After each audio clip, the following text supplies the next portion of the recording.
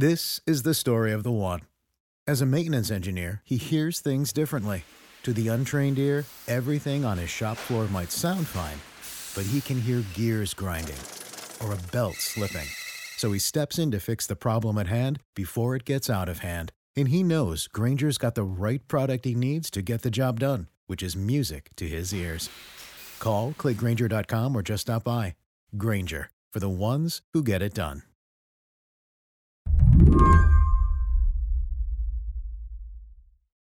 Okay, so this weekend, this poll came out, and it showed Joe Biden in Iowa with 27% of the vote, which is the lead. Bernie's like right behind him at 25%. I have a tendency to basically roll my eyes at these kinds of polls.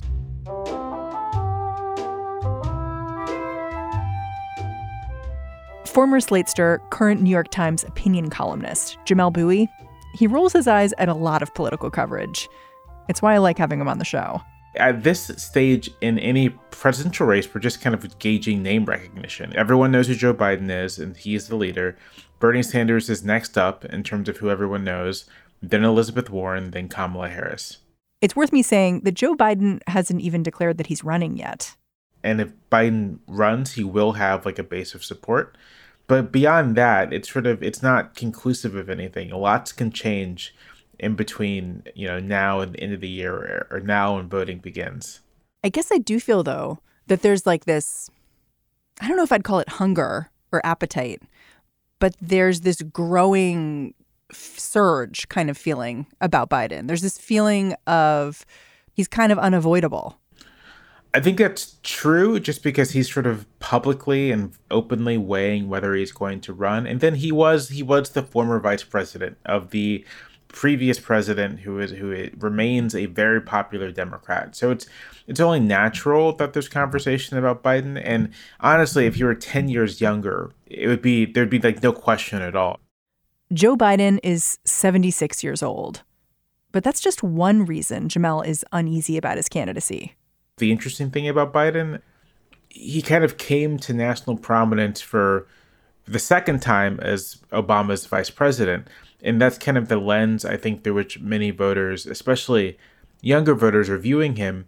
But he had this long career, this 30-year career in the Senate, which for most of it, he was a pretty conservative Democrat, and conservative on issues that are very salient right now. Unless we do something about that cadre of young people, tens of thousands of them, born out of wedlock, without parents, without supervision, without any structure, without any conscience developing, they will, or a portion of them will, become the predators 15 years from now. There's really never been kind of a national political conversation about Joe Biden's record, and that may happen if he runs. Joe Biden's been working in Washington for decades, so his record's long. Some say it's problematic. So today on the show, Jamelle's going to make his case that Uncle Joe might defeat Trump, but he won't defeat Trumpism. And that matters. I'm Mary Harris. You're listening to What Next? Stay with us.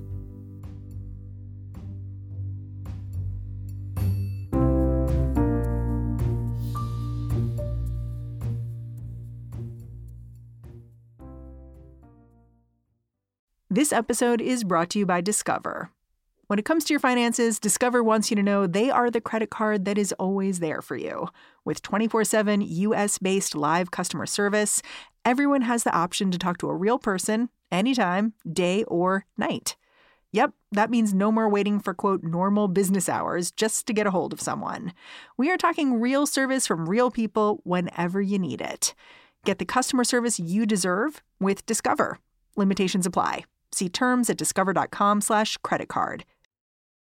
So Joe Biden, he was elected at age 29. Am I right about that? Right. He's elected at age 29. And I think by the time he's sworn in, he's 30, thus reaching the constitutional threshold. So young. No, I'm 31 right now, and I actually cannot imagine being a United States Senator. It sounds insane. When he got to Washington, what were the issues that were important to him? Biden entered Washington sort of during the Nixon era, during a period where Democrats appeared to be on the decline. And he was aligned from the very beginning with liberal Democrats who wanted to kind of move the party away from its ties to sort of what some Americans perceived as kind of moving too quickly on big social questions around immigration, around the war. So Biden follows suit. He, in the mid 70s, is an opponent of busing to desegregate schools, and into the 1980s becomes a arch drug warrior, someone very much on board with the war on drugs. He becomes a noted tough on crime Democrat. We must make the streets safer. I don't care why someone is a malefactor in society. We have an obligation to cordon them off from the rest of society, try to help them, but they are in jail, away from my mother, your husband, our families. He's a moderate to conservative Democrat who may not buck the party on its biggest priorities. He's not going to vote for something that would privatize Social Security. He'll support civil rights laws, but on things that may alienate the kind of middle Americans he is pitching himself to, he's going to, as best as he can, represent them, which in the 80s and 90s often meant sort of embracing things that we see now as being quite harmful. The funny thing about Joe Biden is that I think he's become so associated with Barack Obama that people kind of have this amnesia about who he was before he was vice president. The best way I can describe it is it laundered his career, that all these ugly parts, all these spots that would be contentious are kind of lost in the wash because of his association with the Obama presidency. I was going to say wave a magic wand, but I kind of like your phrasing better. You mentioned Biden's take on school desegregation. Just last week, the Washington Post published some comments he made about busing between black and white schools back in the 70s. And he really digs in on segregation in a way it's interesting to read now because no one would ever speak like this. I thought it was actually startling. He was a national leader in the opposition to busing being the policy of moving kids from one school in town to outside their neighborhood school for the sake of desegregation. It's worth saying here that busing was a successful policy. If the goal was to integrate schools and improve outcomes for students, busing worked. But it was terrifically unpopular, especially and particularly with white parents, white homeowners, et cetera, et cetera. And so Biden, whose constituency really leaned on that group of white voters, emerged as an opponent. He spoke against busing. He called it sort of unfair. His language went from sort of busing as a quota system, which makes it racist, to I don't feel any responsibility for what happened in the past. I shouldn't have to pay for it. That was the part that really stood out to me, where I was like, wow, wow. Right. No, really sort of vehement stuff. There's a passage I'm trying to think of, and I just pulled it up. One of the things he says is he calls the real problem with busing, which is that you take people who aren't racist, who are good citizens, who believe in equal education opportunity, and you stunt their children's growth by busing them to an inferior school, and you fill them with hatred. So basically saying that busing turns not racist people into racist. I mean, really kind of startling stuff. Well, and just this assumption that if you mixed children, it would have a certain outcome, and that obviously the schools where you'd be busing the white children would be inferior. Like so many assumptions that are toxic. Right. And this is why, after this came out, I saw some chatter that was essentially, well, this was 1975. This was over 40 years ago. Why is it relevant now?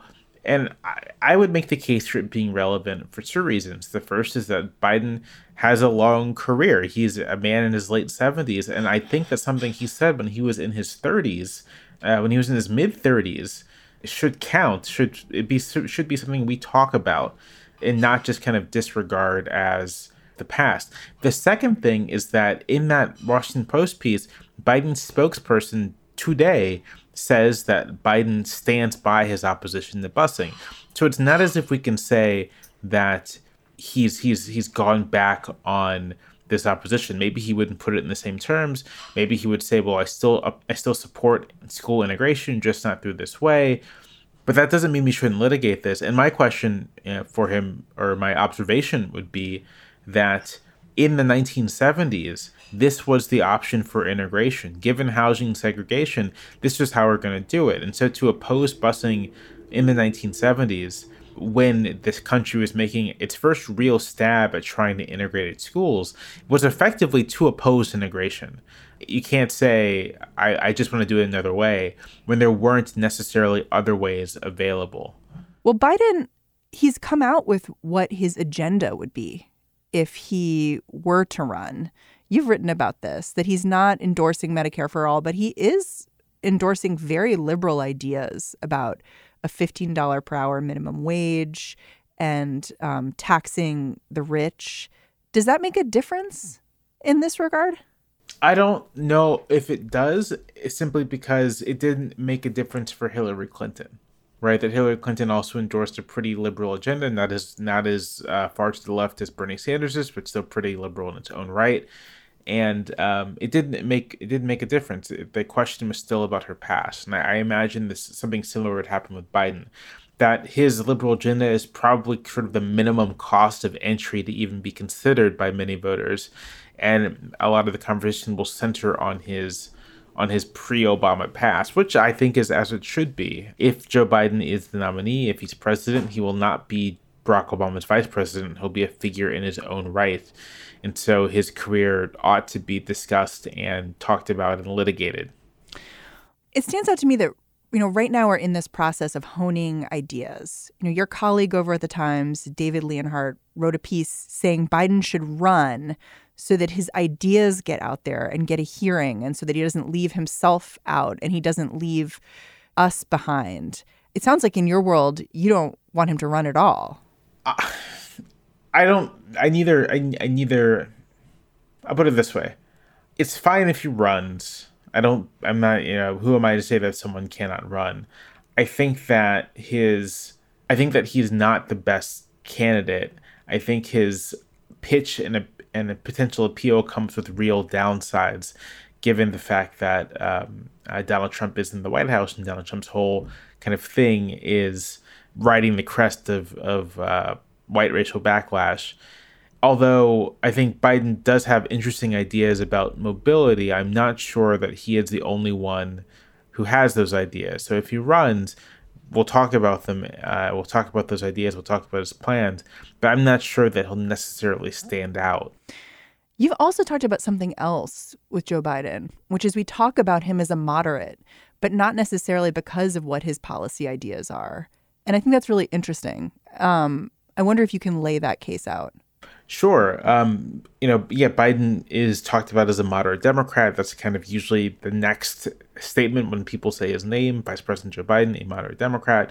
But if his policy or his policy platform is very liberal, my case that what makes him moderate isn't so much that his positions are like splitting the difference between kind of the left wing and the right wing of the Democratic Party, but that he has an orientation towards established stakeholders that is very accommodationist, a belief that through dialogue and discussion and compromise, government can get things that are like mutually beneficial to everyone.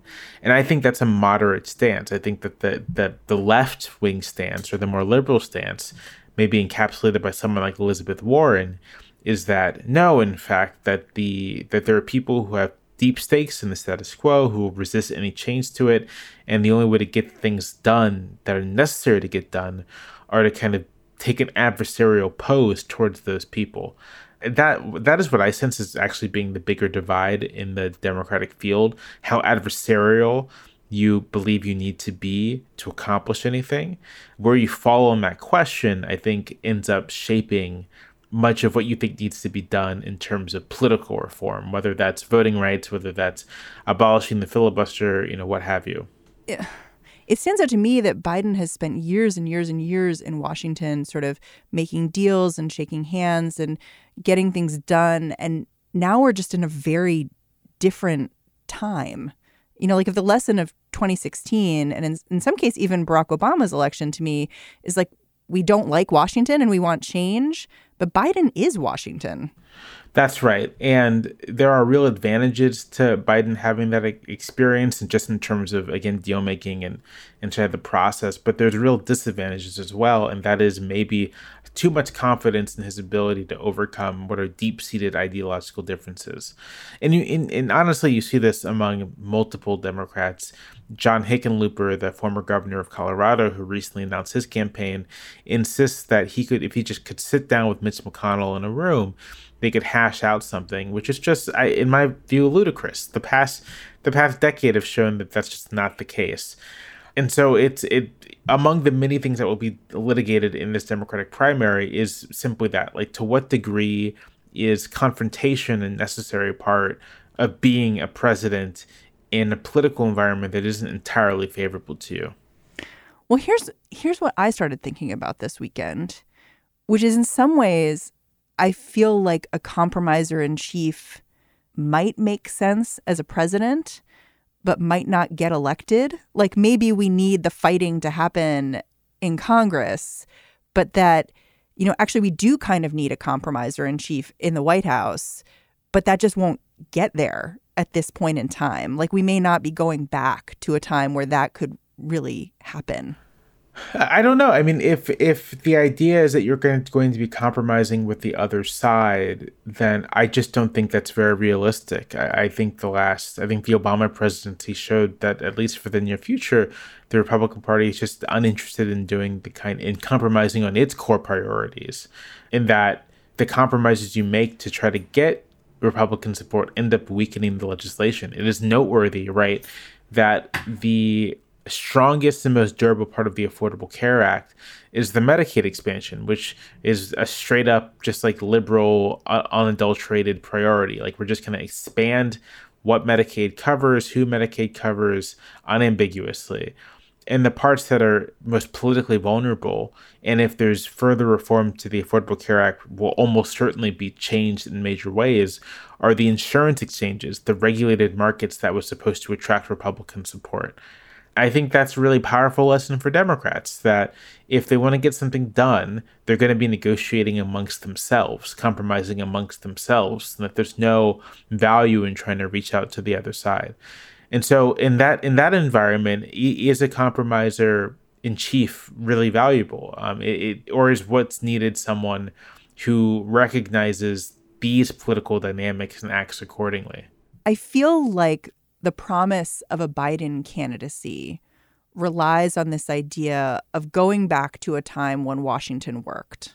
Here's a guy who worked the Washington system for years and years, and if you put him in charge, he'll make it work again, maybe. But did that time actually exist? I mean, there was a time when Washington worked better, but who it worked for is kind of the big question, right? Like, in the 80s and 90s, it worked very well for concentrated wealth and corporate power. It worked well for people who occupied, quote, mainstream America, for the white middle class, or affluent white Americans. If you were outside of that, if you were labor, if you were African Americans, if you were Latino immigrants, Washington didn't work that well. And I don't know. It's that thing where people have nostalgia for an era where Washington worked, but the substance of that work wasn't necessarily beneficial for everyone. So I'm not sure that we should necessarily be pining for the past, rather than saying, what are the things we can do in the present, the institutions we can change, the reforms we can make, the orientations we can take that would make Washington work now and make it work in a way that is actually inclusive.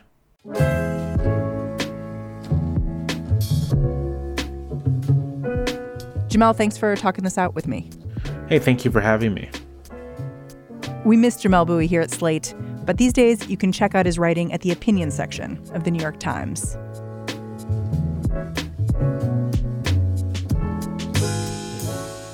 All right, that's the show. What Next is hosted by me, Mary Harris, and produced by Mary Wilson, Jason DeLeon, and Anna Martin. You can do us a huge favor by heading over to Apple Podcasts and rating us or leaving a review. It's great not just for our egos, but it helps other people find the show, and that means a lot to us. So thanks. You can always follow me on Twitter. I'm at Mary's Desk. Sometimes I tweet out little extras from the show. It's worth it, I promise. Talk to you tomorrow.